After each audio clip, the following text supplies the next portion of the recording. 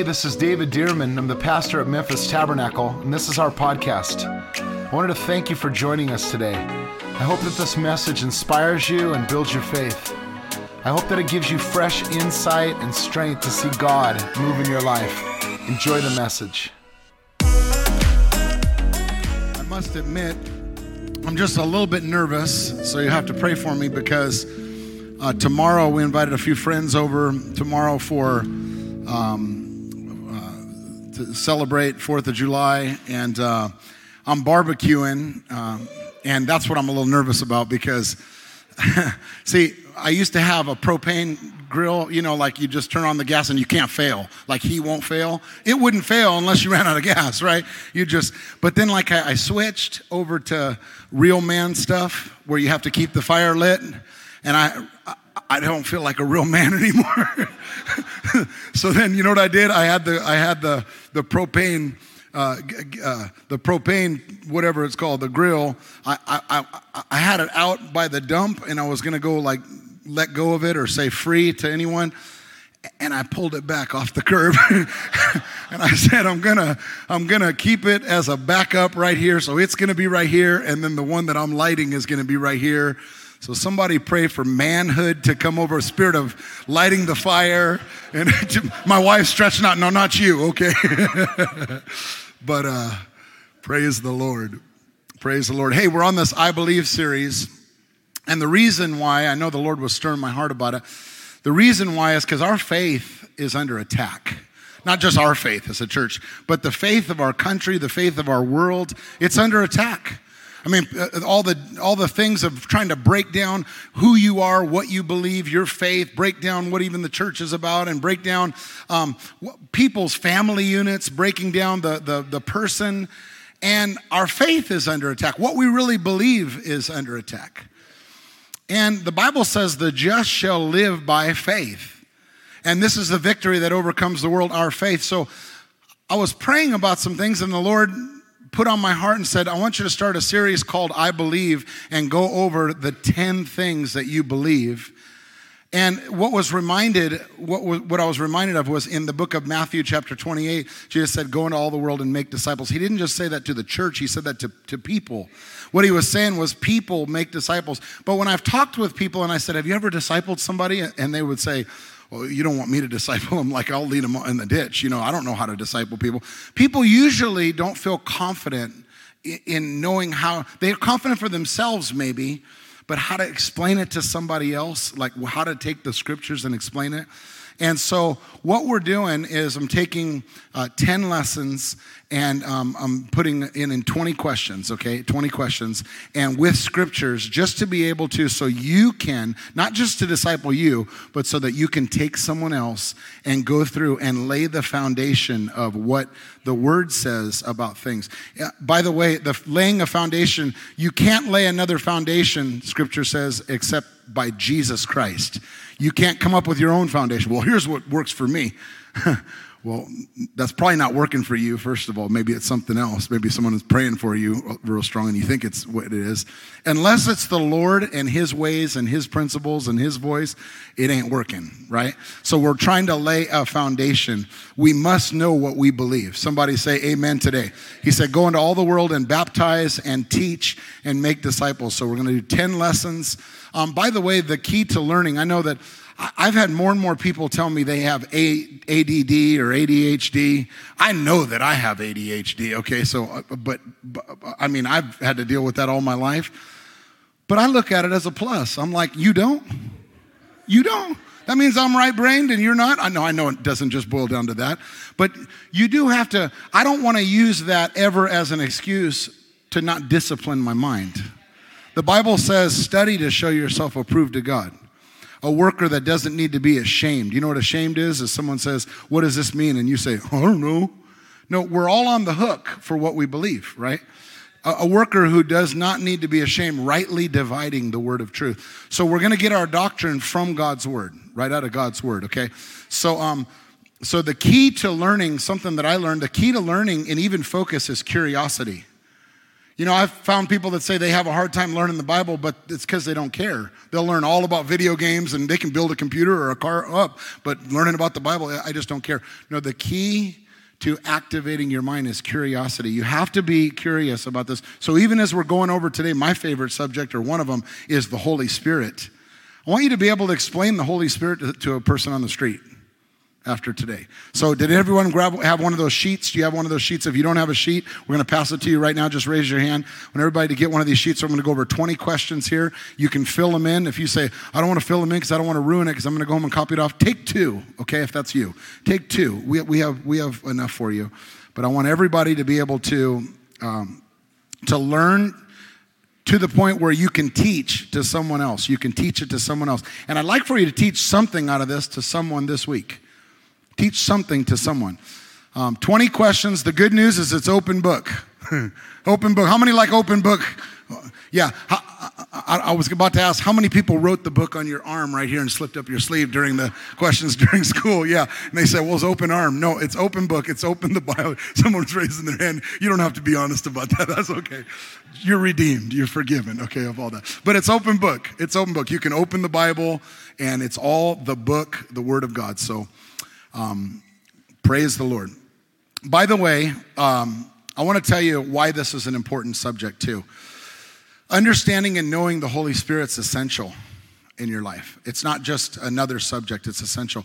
I gave my life to the Lord when I was a young person, when I was a child, really, but it wasn't until 19 years old that I really met the Holy Spirit.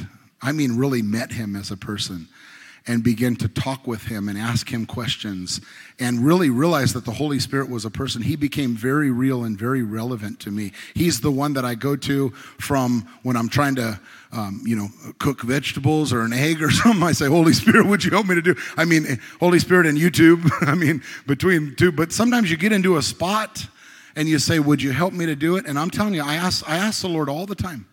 All the time. I ask the Holy Spirit all the time. He is very, very, very relevant. There's not a charismatic Holy Spirit and a Pentecostal Holy Spirit and a Baptist Holy Spirit, by the way. But we don't commandeer the Holy Spirit for ourselves. The Holy Spirit is the same Holy Spirit. There's only one, right? Amen. So you say, sometimes I'll bring up the Holy Spirit and they're like, yeah, I was raised Baptist. Oh no, they have there's the same Holy Spirit. We're talking about the same Holy Spirit. We're not here to draw lines, okay? The Holy Spirit wants to be active in all of our lives. He wants to be active and he wants to be activated in our lives. The Holy Spirit is also, I've realized, a controversial subject. It divides churches. It divides denominations. It divides families. What do you believe about the Holy Spirit? I believe in him. Yeah, I do. And what do you believe about the experience of the Holy Spirit? Same thing as it's written in the Bible, in the book of Acts. Just open the Bible. I believe the book of Acts, the Spirit, right? I mean, one thing we got going for us here is the Bible, okay? We can just open the Bible and just read, and really you don't have to know Greek or Hebrew. You can just read what it says. That's what we believe, okay, about the Holy Spirit. So subject of the Holy Spirit is sometimes splits churches. So some people stay away from the subject. Other people just assume they know all about it. You may be sitting here today and go, yeah, I know all about the Holy Spirit. And so, the biggest barrier to truth is assuming you already have it. The biggest barrier to truth is like, well, this is what I believe. This is what I was raised. I was raised this, and this is what No, the biggest barrier to truth is assuming you already have it. So can we do this? Can we open our hearts today? In fact, say it today. I open my heart to receive from the wisdom and ministry of the Holy Spirit today. So as we open the Word today, let's let Him speak to us today. This is the key gift that Jesus commanded His disciples to wait on. And when I first came to Memphis and I started talking with people and they'd ask, what do I believe? Everybody wants to know, what do you believe? Where are you from? So I believe the Bible. Well, everybody believes the Bible. What do you believe about? And they'd start asking me questions. But when we started Memphis Tabernacle, I was very hesitant, almost concerned about teaching about the Holy Spirit. Because I talk, not that I'm not in love with God, but I would talk about the Holy Spirit and some people would go, oh, you believe that? I just see it on their face. And I'd almost want to go, sorry, I don't want to offend you because I like people to like me. I don't know about you. I don't know of anybody who doesn't like, someone to like them. So I'd kind of just be shy about the subject. And at some point, I don't know what it was, early on after we launched the church, I just said, I love people too much than to keep this subject from them. I'd rather them just write me off than to keep the sweetness and the power of God's Spirit away from them. So we're just going to teach truth on that. So I believe in the Holy Spirit. Somebody say, I believe in the Holy Spirit. The main point I want you to get is that he is the gift bearing gifts. He is the gift. People say, do you believe in the gifts of the Holy Spirit? Well, I believe in the Holy Spirit, and he comes with gifts. He comes bearing gifts. Okay. We're going to go through the fruit of the Spirit, the baptism of the Spirit, and the gifts of the Spirit. 20 questions, open book. Here we go. Number one is this. He's our helper, okay? Number one question is this. How did Jesus describe the Holy Spirit? How did Jesus describe the Holy Spirit? Well, you don't have to look it all up in your Bible. We'll put the scriptures up here, but I want you to write out the answers if you could. John 14:16. How did Jesus describe the Holy Spirit? By the way, do you think Jesus had a good, accurate description of the Holy Spirit? Okay, just in case you wondered. And I will pray, Jesus said, I will pray the Father, and he will give you another helper that he may abide with you forever. Here's the clue. He will give you another helper. Who was the first helper? He was the helper.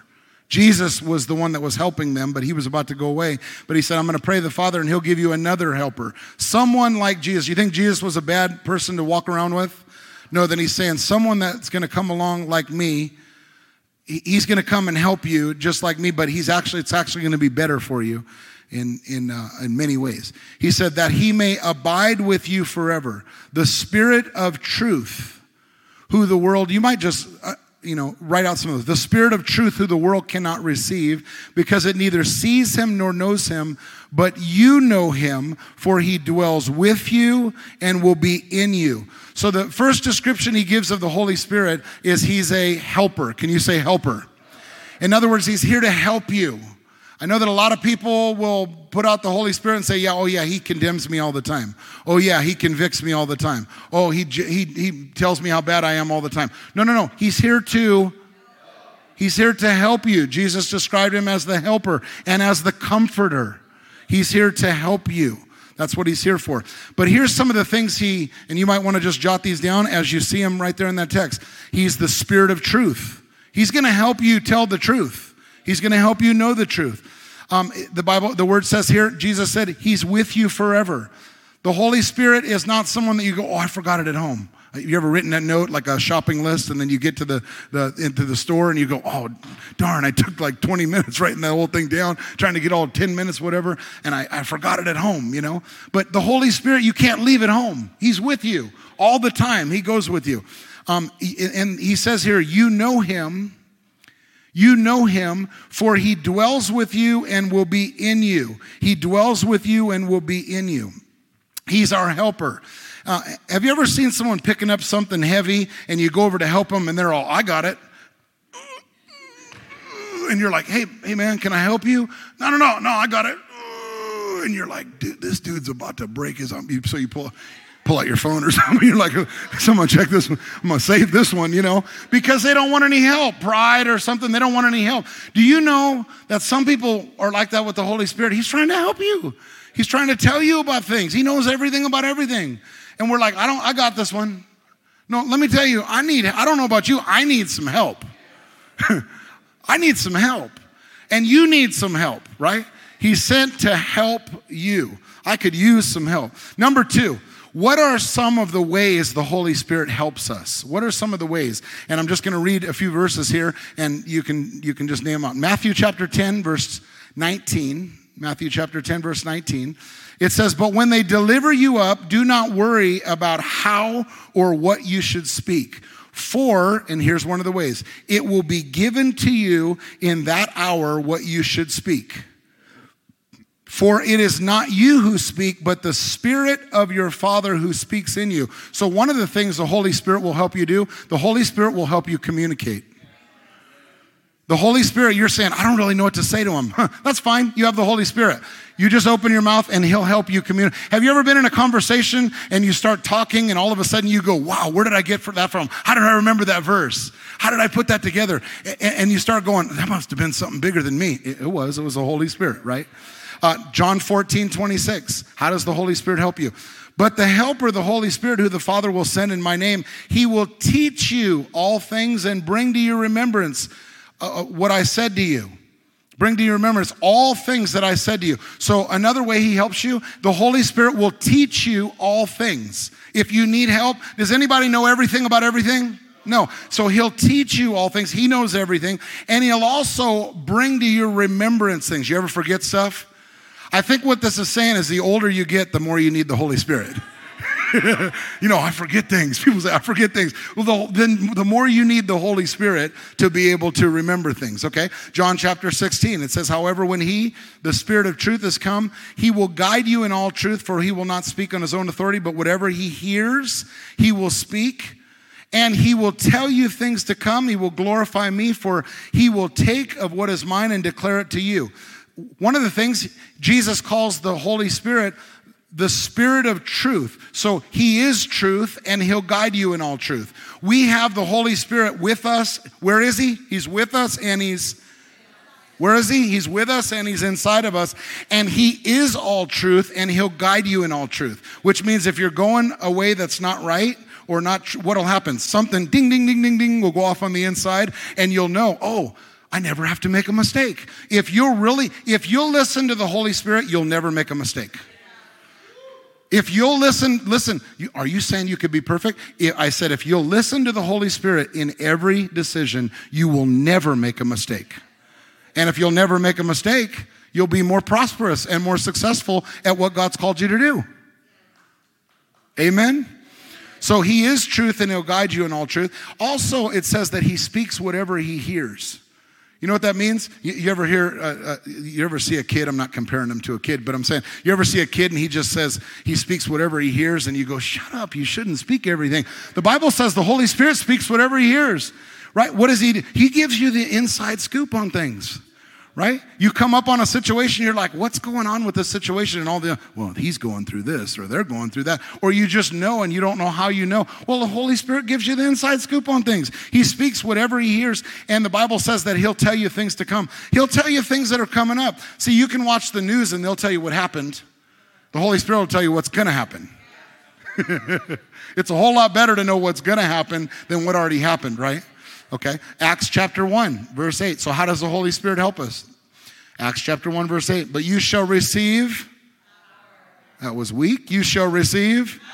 There we go. When the Holy Spirit has come upon you, and you shall be witnesses to me in Jerusalem, Judea, and Samaria, and all the earth. You'll receive power to be a witness. Power to be a witness. I told you that I need the spirit of manhood to light that fire upon me, light the fire to cook those burgers or steak or whatever it is. Also with tools. You see guys who work with tools all the time. They don't mess with manual tools all the time. They work with power tools. Right? Power tools. And maybe they'll have a little bit of pride to say, I don't need no power tools. I'll go out there. And after a day's work, they're like, I'm going to lower my pride and use the power tools. Make sure they're charged up. Do you know the Holy Spirit? He said, you shall receive power. You'll get things done quicker. You'll get things done more effective. And you're trying to say, it's so hard to serve the Lord. Well, quit trying to serve him with a manual screwdriver. Pull out the power tools, right? You shall receive power. He'll pop that battery in and help things to be quicker and faster and more effective and better, and you'll get more done and won't waste as much energy. You shall receive power. And notice, you'll be witnesses, he said. You'll be witnesses unto me. Romans chapter 8, verse 14. It says, for as many as, we're talking about how the Holy Spirit helps you. As many as are led by the Spirit of God, these are the sons of God. For you didn't receive a spirit of bondage again to fear, but you received the spirit of adoption by whom we cry out, Abba, Father. Somebody say, Abba, Father. We could translate that, Daddy. Daddy, have you ever had a kid and they came up and go, Daddy, Mommy? right? That's just so tender. You're like, what do you want? You got it, right? How by whom we cry out, Abba, Father, the Spirit himself bears witness with our spirit that we're the children of God. So in this verse, it says we're led by the Spirit of God. He leads us. We have a spirit of adoption by whom we call out Daddy. He gives us a spirit of adoption. You know, take it on the contrast. People will say you have a spirit of rejection. You know what I mean? I feel rejected wherever I go. But no, we can carry a spirit of adoption wherever we go. Why? We get into a vulnerable situation and people say, well, you have daddy wounds. You need the Holy Spirit to heal those daddy wounds. Why? Because he said he'll give you a spirit of adoption by whom we cry out, Daddy, Abba, Father, right? And then he says here that he bears witness, or he confirms in our hearts that we're the children of God, that we belong to God. This is how the Holy Spirit helps us. And let me give you one more. Romans chapter 8, verse 26, it says, likewise, the Spirit also helps us in our weaknesses. Anybody ever had any weaknesses? Yeah. For we do not know what we should pray for as we ought. You ever get into prayer and you don't know what to pray about? People say, pray for me, and you're like, I don't know what to pray about, right? He says, for the Spirit makes intercession for us with groanings which cannot be uttered.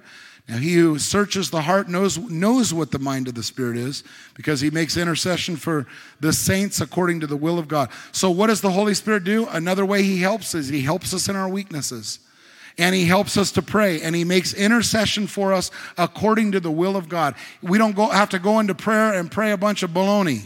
We don't have to go into prayer and pray a bunch of just fabricated prayers or rote prayer. We can pray heartfelt prayers according to the will of God because we have the Holy Spirit. You think the Holy Spirit would be helpful with all these things if we would?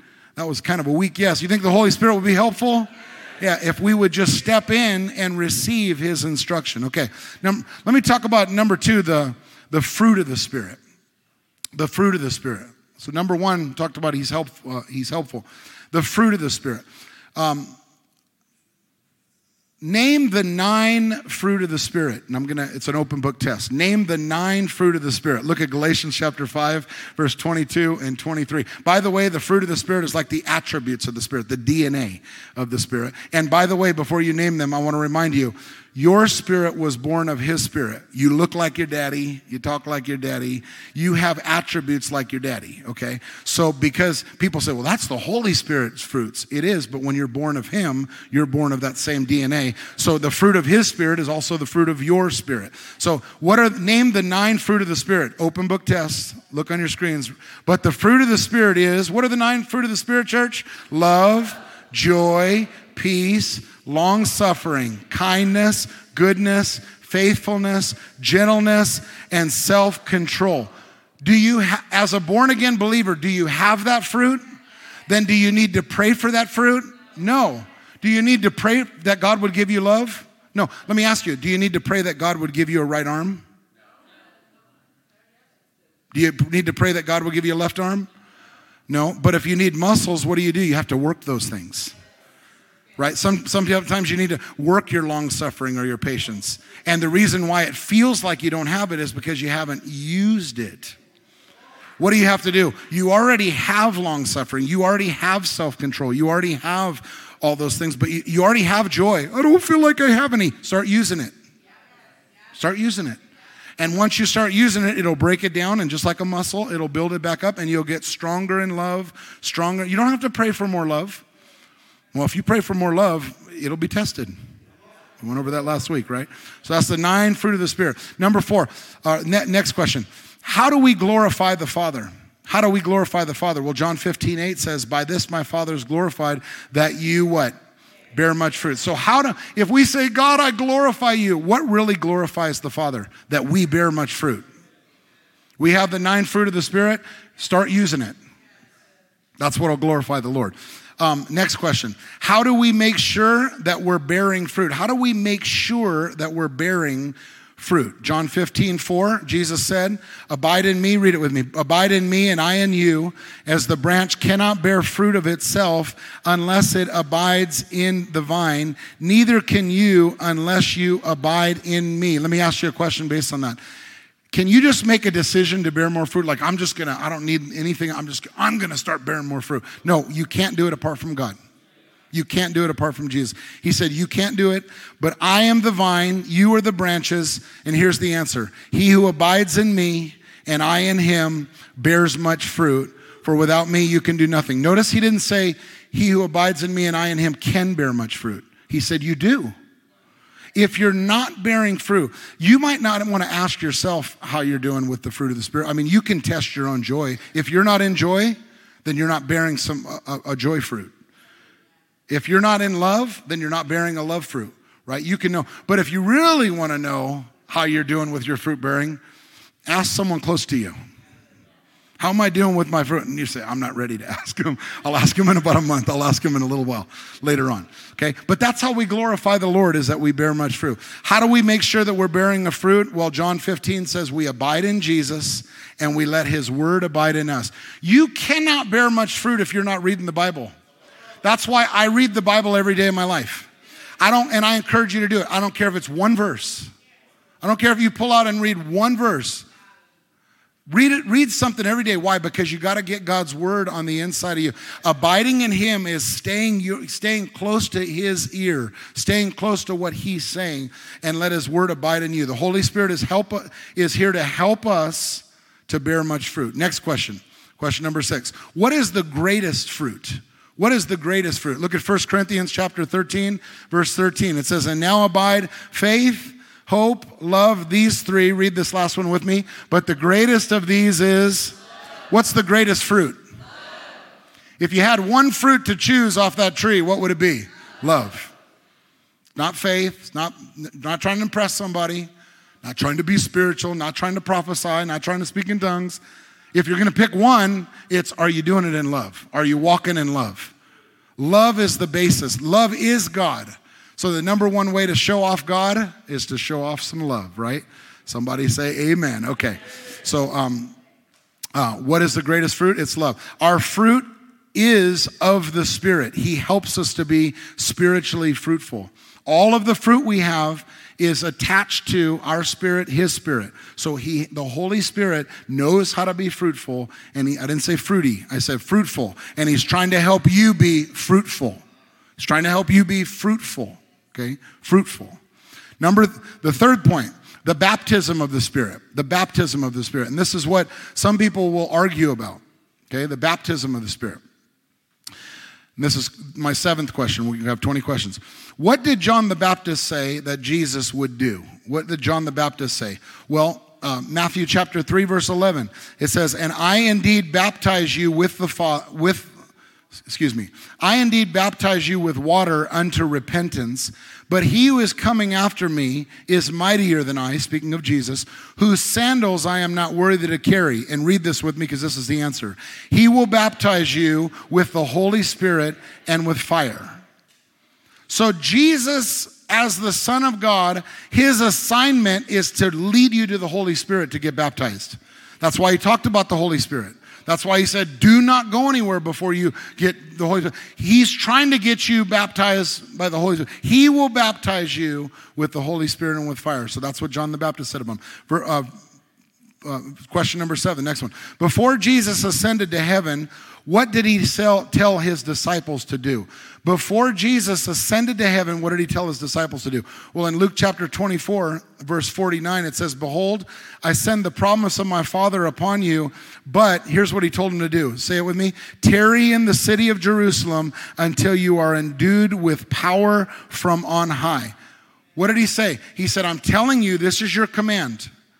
Don't go out and just witness. Don't go out and just try to perform the power of God. He said, I want you to wait until you have the power tools, until you have the power hookup, until you have the power source. Okay? He says, wait until the power comes on you. Don't go out without power. Why? Because you won't go very far. You won't get very far. It won't last very long. You're going to wear out without the power. Also, in Acts chapter 1, verse 4, we're answering the question, before Jesus ascended, what did he tell his disciples to do? Acts chapter 1, verse 4, it says, and being assembled together with them, read this with me, he commanded them not to depart from Jerusalem, but to wait for the promise. Who's that? The Holy Spirit, which he said, you've heard from me, for John truly baptized with water, but you shall be baptized with the Holy Spirit not many days from now.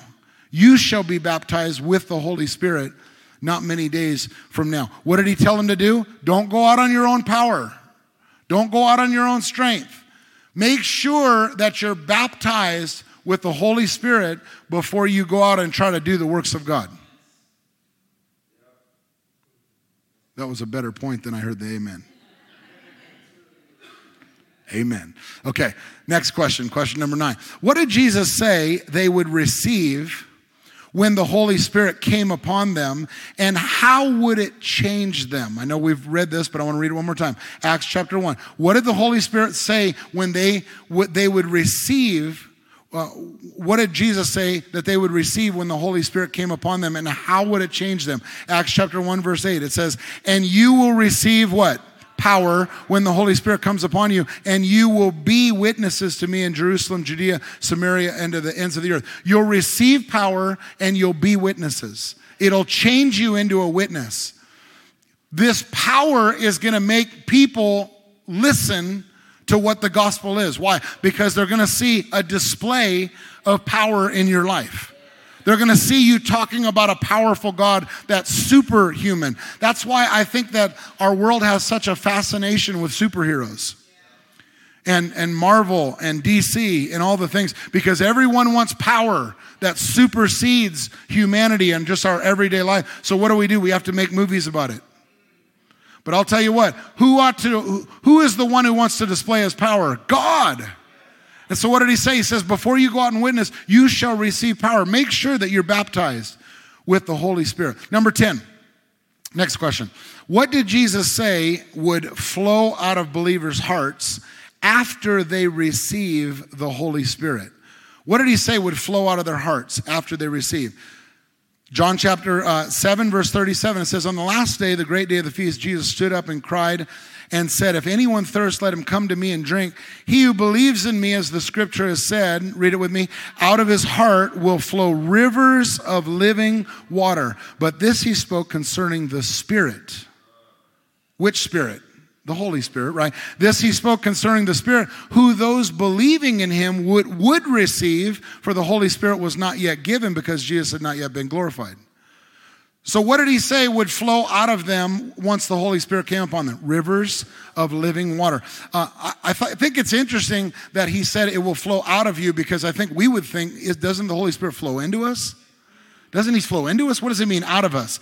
Well, when you start putting something, if you take a glass and you start pouring water into it and keep pouring into it, what's going to eventually happen? It's going to overflow, and now it's going to pour out of it. So what is he saying? He's saying, I'm going to pour the Holy Spirit into you so much when you're baptized in the Spirit. Now the Spirit's going to come out of you, and you're going to have rivers of living water that's going to pour outside. And who is the living water for? It's for people around you. See, the fruit of the Spirit is for us, mainly. But the gifts of the Spirit are for others. I know that people eat of the fruit of the Spirit as well. But the fruit of the Spirit is inside of us for us, and the gifts of the Spirit is for others. The Holy Spirit in you, the Holy Spirit on you. The Holy Spirit in you and the Holy Spirit on you. Okay? So notice that there's not just an inflow, but an outflow, or we would say an overflow. Question number 11. What happened to the following believers when they received the Holy Spirit? This is a little bit longer one, and I'm just going to read through it. And I want you to try to pay attention here. Lean in on this one. There's 5 places that we see in the book of Acts where the Holy Spirit was poured out. And I want you to notice in all 5 places exactly what happened when he was poured out. People would say, you can't make this stuff up. We don't have to. It's right here in the Bible, okay? Acts chapter 2. When the day of Pentecost had fully come, they were all with one accord in one place, and suddenly there came a sound from heaven as of a rushing mighty wind, filled the whole house where they were sitting. Then there appeared to them divided tongues as of fire, and it sat upon each of them, and they were all, say with me, filled with the Holy Spirit, and, say it with me, began to speak with other tongues as the Spirit gave them utterance. Notice they became full of the Spirit and overflowed with tongues. The Spirit was poured in, they became full of the Spirit, and they overflowed with tongues, which is spiritual language, okay? They spoke with other tongues. What does that mean? Well, other than their native tongue. Other than their native tongue, they spoke with another tongue that was a spiritual tongue. I want you to notice also there's a terminology here with terminology. In the book of Acts chapter 1 verse 5, it says that they were baptized with the Holy Spirit. In Acts chapter 1 verse 8, three verses later, it says the Holy Spirit would come upon you, Jesus said. And then in Acts chapter 2 verse 4, it says being filled with the Holy Spirit. Those are all three the same thing. If you're baptized with the Holy Spirit coming upon you, or being filled with the Holy Spirit. See, this is important for you to know. You might go, this is irrelevant. It's not when someone asks you. Is being baptized with the Holy Spirit the same thing as being filled with the Spirit? You're like, I don't know. Go back and listen to that message. I'm telling you right now. It's the same thing in the Bible because they all referred to the same thing. Baptism in the Holy Spirit coming upon you and being filled with the Holy Spirit is all the same thing. Now, after this initial time in the book of Acts, 8 years later, after the day of Pentecost, we read in Acts chapter 8, and it says, now when the apostles were at Jerusalem, they heard that Samaria had received the word of God. What does that mean, received the word of God? Well, they became believers. They received the word. And then they sent Peter and John to them, who, when they had come down, prayed for them that they might receive the Holy Spirit. Well, some people say, when you're saved, you already received the Holy Spirit, didn't you? Well, he wasn't talking about being saved. You do have the Spirit of God on the inside of you, but the Holy Spirit doesn't come upon you. He was talking about a different thing. He said, had they received I know they received Jesus and they're saved. Had they received the Holy Spirit yet? Okay. He says here, they prayed for them that they might receive the Holy Spirit. For as yet he had fallen, notice upon, outside, he had fallen upon none of them. They were saved, but he hadn't fallen upon any of them. They had only been baptized in the name of the Lord Jesus. Some people will make that into a doctrine and say, well, that means unless you're filled with the Holy Spirit or baptized or the Holy Spirit comes upon you, you're not saved. No, that's not true. He says that, they believed in Jesus. They were baptized in the name of Jesus, just the Holy Spirit hadn't come on them yet. Then they laid hands on them and they received who? The Holy Spirit. By the way, it's a who. The Holy Spirit's a person, not a it, not a smoke, not a dove, not a flame, not a feeling, not an emotion. It's a person. He's a person, okay? They received the Holy Spirit, and it says, and when Simon saw that through the laying on of the apostles' hands the Holy Spirit was given, he offered them money. How did he see? Well, it didn't say that they spoke in tongues, but it says that they saw something upon them. They saw power come upon them. It might have been that they saw that they were speaking in a different language. I don't know what it said, but it didn't say, and I'm not going to read into it. But he did say that something came upon them so much that he says, how much? I'm going to offer you some money. And he said, give me this power also that anyone who I lay hands on can receive the Holy Spirit. Simon saw something come upon them and he saw power on them and he said, I want to buy it. Okay. So then we read down in Acts chapter 9. It says, and Ananias went his way and returned and entered the house and laying his hands on him. He's talking about laying his hands on Saul. This is after Saul. He used to persecute Christians, and then he had the great light come, and so he went to go meet Ananias, and he was blind. He was like, who? Where's Ananias, right? And he went up to him, and Ananias comes up to him, and it says, and laying his hands on him and said, brother Saul, the Lord Jesus who appeared to you on the road as you came, he sent me that you may receive your sight and be what? Filled with the Holy Spirit. See, Saul had already turned to Jesus. He just hadn't been filled with the Holy Spirit yet, okay? He said, receive your sight and be filled with the Holy Spirit. Immediately, his eyes, there fell from his eyes something like scales, and he received his sight at once, and he arose and was baptized. I want you to notice also, he got baptized after he was filled with the Holy Spirit. So it's not like, okay, saved, baptized, filled with the Holy Spirit. If it's not that order, something that does have to precede being baptized and being filled with the Holy Spirit is salvation.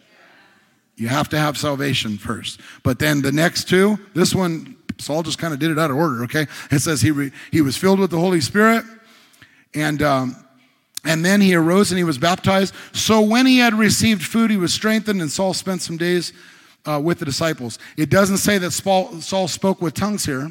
It's another place that doesn't say it. But if you read in 1 Corinthians chapter 14, Paul said, I speak in tongues more than all y'all. He must have been from the south. No, he said, more than y'all. He said, more than y'all. I speak in tongues more than you all. That's what he said. Which means that he did receive, right, his spiritual language. Okay. 10 years later after Pentecost. Why am I saying the years after? Because some people say, well, the day of Pentecost was when the Holy Spirit was poured out, and after that, it's irrelevant. Well, this is 8 years later. Here's 10 years later.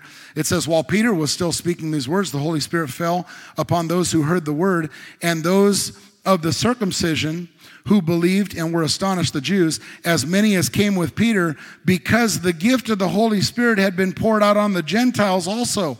They're like, what? I know he was poured out on us 10 years ago, but why is he poured out on them? He says, for they heard them speak in tongues and magnify with God. How did he know the Holy Spirit had been poured out? Because they were speaking in tongues on the Gentiles after. In other words, it wasn't just a one-time act. This is 10 years later. The Holy Spirit is still being poured out. They received the Spirit and they started speaking in tongues 10 years later and magnify God. They spoke in tongues. Now, 20 years later, after Pentecost, 20 years later, in the book of Acts chapter 19, it says, and it happened while Apollos was at Corinth that Paul, having passed through the upper regions, came to Ephesus and finding some disciples. Who did he find? Disciples. Were they believers? Yeah, they were disciples. They were followers of Jesus. And look at what question he asked them. Did you receive the Holy Spirit when you believed? Now, wait a minute. If you already get the Holy Spirit when you believe, why would he ask them that question? No, it's a separate experience. It's a distinct experience. He said, did you receive the Holy Spirit when you believed? So they said to him, we haven't so much as heard whether there is a Holy Spirit. I think there's some churches that way today. He says, and he said to them, I don't know of any of them, into what then were you baptized? So they said, into John's baptism. Then Paul said, John indeed baptized with a baptism of repentance, we talked about it last week, saying to the people that they should believe on him who would come after him, that is on Jesus Christ. He's saying, I know you've received Jesus Christ. He says, when they heard this, they were baptized in the name of the Lord. So they hadn't been baptized in water yet. He was trying to say, well, you believe in Jesus, but now you need to be baptized. So it says, then they were baptized in the name of the Lord Jesus. That would be in water. And when Paul laid his hands on him, the Holy Spirit came upon them, and they spoke with other tongues and prophesied. They spoke with tongues and prophesied. So notice they were already believers. They just hadn't been water baptized, nor had they been Holy Spirit baptized yet. Okay? So he just said, let's just get her done. Come on, somebody. Let's just get her done. Why do we need to wait so long? We don't need to tarry anymore, right? Let's move on with it. They were saved, but they hadn't heard about the Holy Spirit or received him yet. So the Holy Spirit came upon them, and what did we hear? They began to speak with other tongues. Some people say, well, how do you know that they received the Holy Spirit? Well, here it says that's how they knew. Okay, that's how they knew. Question number 12, who is the promise of the Spirit available to? Who is the promise of the Spirit available to? Well, when the initial evidence was poured out, when the Holy Spirit was originally poured out in Acts chapter 2, they came to him and they said, what's happening? Are these guys drunk? He said, don't worry, they're not drunk. This is the Holy Spirit that's come upon them. And they looked at him and said they believed. And then he said, repent, right? And it says, they're like, what should we do? That's what they asked. What should we do? We went over it last week. And then he says here in Acts chapter 2, verse 38, then Peter said to them, somebody say repent. You know what that is? That's salvation. Salvation. Repent and let every one of you be baptized in the name of Jesus Christ for the remission of sin. That's water baptism. Repentance, water baptism. And you shall receive the gift of the Holy Spirit. That's spirit baptism. So we see all three of them right there. Repent, be baptized in the name of the Lord, and you'll receive the gift of the Holy Spirit. There's all three right there in that verse. He says, for the promise, and here's the answer of who the promise is for. For the promise is to you, read it with me, the promise is to you and to your children and to all who are afar off, as many as the Lord God our God would call. Meaning, you have to be saved. This isn't for unbelievers. This isn't for someone to buy this gift. You have to be saved. You have to have repented in order to be able to receive this gift. But it's to you, it's to your children, and it's to all who are far off. Notice it didn't say this gift stops with the book of Acts. No, I didn't read that. No, he said, this is for you. What was he talking about? He's talking about the gift of the Holy Spirit and his gifts to you, to your children, and to all who are afar off. Who is the promise of the Holy Spirit available to? To you, your children, and all who are afar off. Somebody answer me this question today. Who is the Holy Spirit available to in this room? Say to me. Yeah. Number 13, question 13. Who does the Heavenly Father give the Holy Spirit to? Who does the Father give the Holy Spirit to? Well, Luke chapter 11, verse 13 says, if you then being evil know how to give good gifts to your children, how much more will the Heavenly Father give the Holy Spirit? And here's the answer to those who ask him. Somebody say, those who ask him. The baptism of the Holy Spirit, what we know about this, just to wrap up number 3 here, is the baptism of the Holy Spirit is a separate experience from salvation. It can happen at the same time of salvation. But you can be saved, not baptized in the Holy Spirit. You can be saved, but not baptized in the Holy Spirit. But why would you want to? Why would you want to be saved and not be baptized with the Holy Spirit? Okay. Also, something we learned out of this is a primary evidence of being baptized with the Holy Spirit is that you speak in tongues. Some people argue over the words and the initial evidence. The initial evidence. In other words, you don't speak in tongues, you're not baptized. I can't say that. But I can say that we see in Scripture that a primary thing you see that someone would be baptized, it doesn't point out that they grew an inch taller or that they became more spiritual or that, or that they started talking, they started learning education really faster. It wasn't just no, it says that they spoke in tongues. I mean, it is a primary thing that we see in the Bible. So primary evidence of being baptized with the Holy Spirit is speaking in tongues. Out of the 5 places, 3 of them say that specifically and 2 of them infer it or something to it. Or 2 of them, Paul's experience doesn't say that he did again, but we know he did. So it is a primary evidence. And then also the baptism of the Holy Spirit is available to all believers who will ask. But I haven't received, have you asked? And also not only asked, have you received? If I were to walk up and I were to say, hey, Mark, come here for 1 second, Mark. Hey, I've been noticing your strain in your eyes with that Bible. I want to give you that. Yeah, he opens his hand and he receives it, right? But put your hands behind your back, could you? Just, yeah. Mark, I want you to take this. Yeah. Am I giving it to him? I can give it to him, but he's not receiving it, right? Thank you, Mark. That was awesome. Okay. Okay, last of all, the gifts of the Holy Spirit, the gifts of the Spirit. The gifts of the Spirit. Number 14. What are the 9 manifestations of the Spirit? And you can just read these quick. 1 Corinthians 12, verse 7, it says, but the manifestation of the Spirit is given to each one for the profit of all. Notice it's given to a person to profit everybody, not to profit that person. The gifts are not to show off. The gifts are not to spiritually flex your muscles. No, they're to profit other people, okay? He says, for the profit of all. For to one is given, and the question is, what are the 9 gifts? Say it with me, the word of wisdom through the Spirit. To another, the word of knowledge is another one. Through the same Spirit. To another, faith by the same Spirit. To another, gifts of healings by the same Spirit. To another, working of miracles. To another, prophecy. To another, discerning of spirits. To another, different kinds of tongues. And to another, the interpretation of tongues. So those are the 9 gifts of the Spirit. Question 15. Who works and distributes these gifts as he wills? Well, it says here in 1 Corinthians, it says, but one and the same Spirit works all these things, distributing to each one individually as he wills. I want you to notice, you don't say, I have the gift of prophecy. I have the gift of discerning of spirits. I have the gift of faith. No, you may operate it in it, but it's not your gift. It's the Holy Spirit's gift. And you don't flex it whenever you want. You don't turn it on. If the Lord uses you with words of wisdom and words of knowledge, you don't get to decide when that happens. You can make yourself available, but there's times that you won't catch anything and you're like, I didn't get anything. And the more you're honest about that, I think the more the Lord can trust you and use you.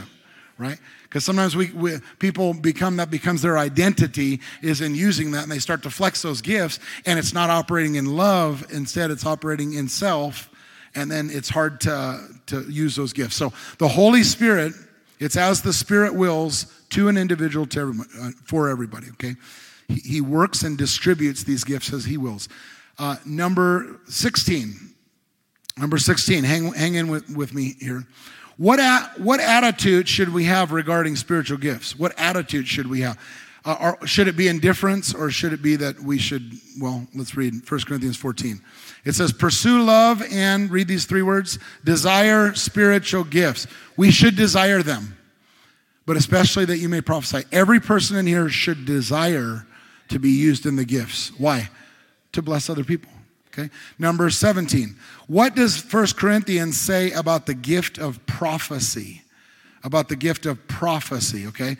Well, verse 1, it says, pursue love and desire spiritual gifts, especially that you may prophesy. So you should desire to prophesy. Every person should desire to prophesy. Verse 3 says, but he who prophesies speaks edification, exhortation, and comfort. We should desire to edify, that's to encourage, to exhort, or edify to build up, to exhort, to encourage, and to edify the church, to bring peace and comfort to them. So to edify, edification, exhortation, and comfort to men, verse 3. So those are the 3 things that you know what biblical prophecy is doing. Verse number 4. He who speaks in a tongue edifies himself, but he who prophesies edifies the church. In other words, when you speak in tongues, you build yourself up. Jude 20 says, but you, beloved, building yourselves up. It's not bodybuilding, it's spirit building. One of the things your spiritual language does, if I'm feeling down in the dumps, if I'm feeling out of it, what do? I pray in the Spirit.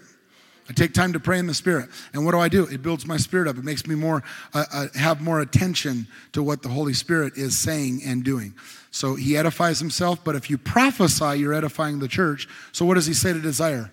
To desire to prophesy.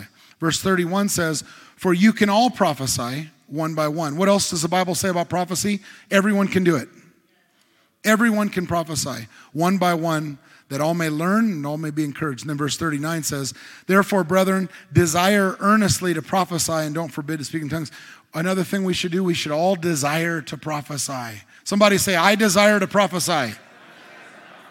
Oh, I thought it was just for those people. No. Prophecy is for you too. Okay, question 18. We got 3 more to go. Question 18. What does 1 Corinthians say about the use of tongues? Verse 2. He who speaks in a tongue does not speak to men, but to God. I don't like tongues because I don't understand it. That's because it's not to you. It's to God. That's why the Bible says when you come together, don't spend the majority of your time speaking in tongues. Doesn't help people. Prophecy does, right? So he says we don't speak to men, but to God. Verse 4 says, he who speaks in a tongue edifies himself. Tongues edify you, build you up. Verse 5, I wish you all spoke with tongues, even more that you prophesied. What is he saying? He's saying, Paul says, I wish all of you spoke with tongues. He didn't say some of you or those who have the gift. He says, I wish all of you did. He said, I speak in tongues more than you all. He says, but he who prophesies is greater than he who speaks with tongues unless he interprets, that the church may receive edification. What is he saying? In the church, prophecy is better unless the tongue that's spoken is interpreted. Why? Because the thing that's interpreted is what encourages people and helps them to grow. Verse 13, therefore let him who speaks in a tongue pray that he may interpret. What does that mean? It means that we should be able to pray that we can interpret some of the things that we speak out. I know that I've done this in my personal time, done this in prayer nights, done this in Sunday mornings at times. Verse 14, for if I pray in a tongue, my spirit prays, but my understanding is unfruitful. What does that mean? Tongues is your spirit praying. Sometimes people feel very uncomfortable with them not being in control. I need to control what I say. Watch what you say. You've been told all your life. Watch what you say. And so when you go to speak in tongues and you're like, how? So you feel very uncomfortable, right? But tongues is my spirit praying, not your mind, not your understanding, but your spirit praying. And then verse 15, it says, what is the conclusion then? Here's the conclusion. I will pray with the spirit and I will pray with the understanding. I will sing with the spirit and I will sing the understanding. We can and should pray and sing out spiritually. Spiritually. Okay, that's what the Bible says. 2 more questions. Verse 19. What should be our motivation for desiring and operating in spiritual gifts? Well, 1 Corinthians 13, 1 and 2 says this. Though I speak with the tongues of men and angels, but have not what? Everybody? Love. I've become a sounding brass. Ding, ding, ding, ding, ding, ding, ding. I don't want to hear your gifts. I'm tired of you trying to speak and impress me. All you're doing is showing off. If you don't have love inside of you, shut up. That's what he's saying. That's what he's saying. He's saying, okay.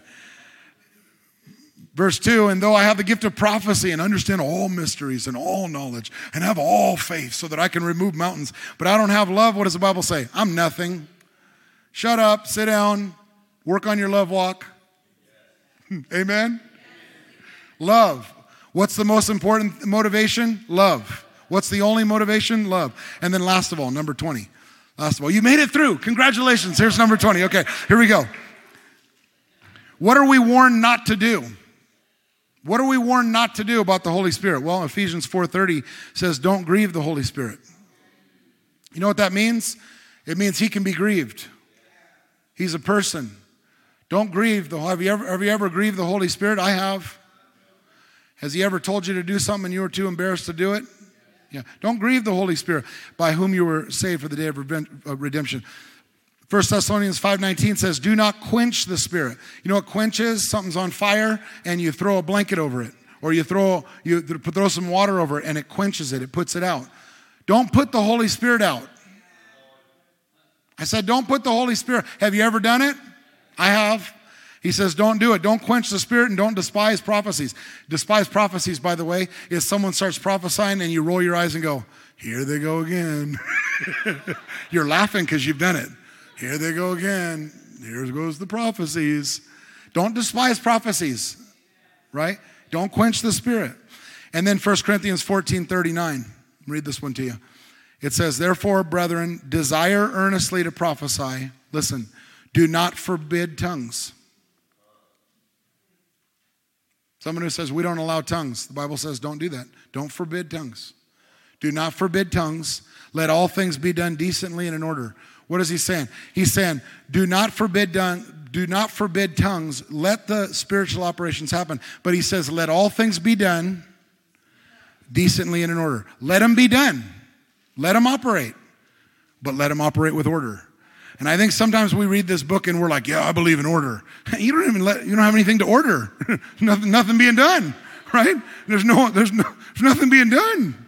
You got to let them be done before there's decently and in order. Somebody know what I mean? We're a Holy Spirit teaching church. Well, I hope you enjoyed the podcast today. And if you did, I'd like to ask you to subscribe to our show. That way the most recent episode will always be in your feed, ready when you are. God bless you, and I'll see you next time on the Memphis Tabernacle Podcast.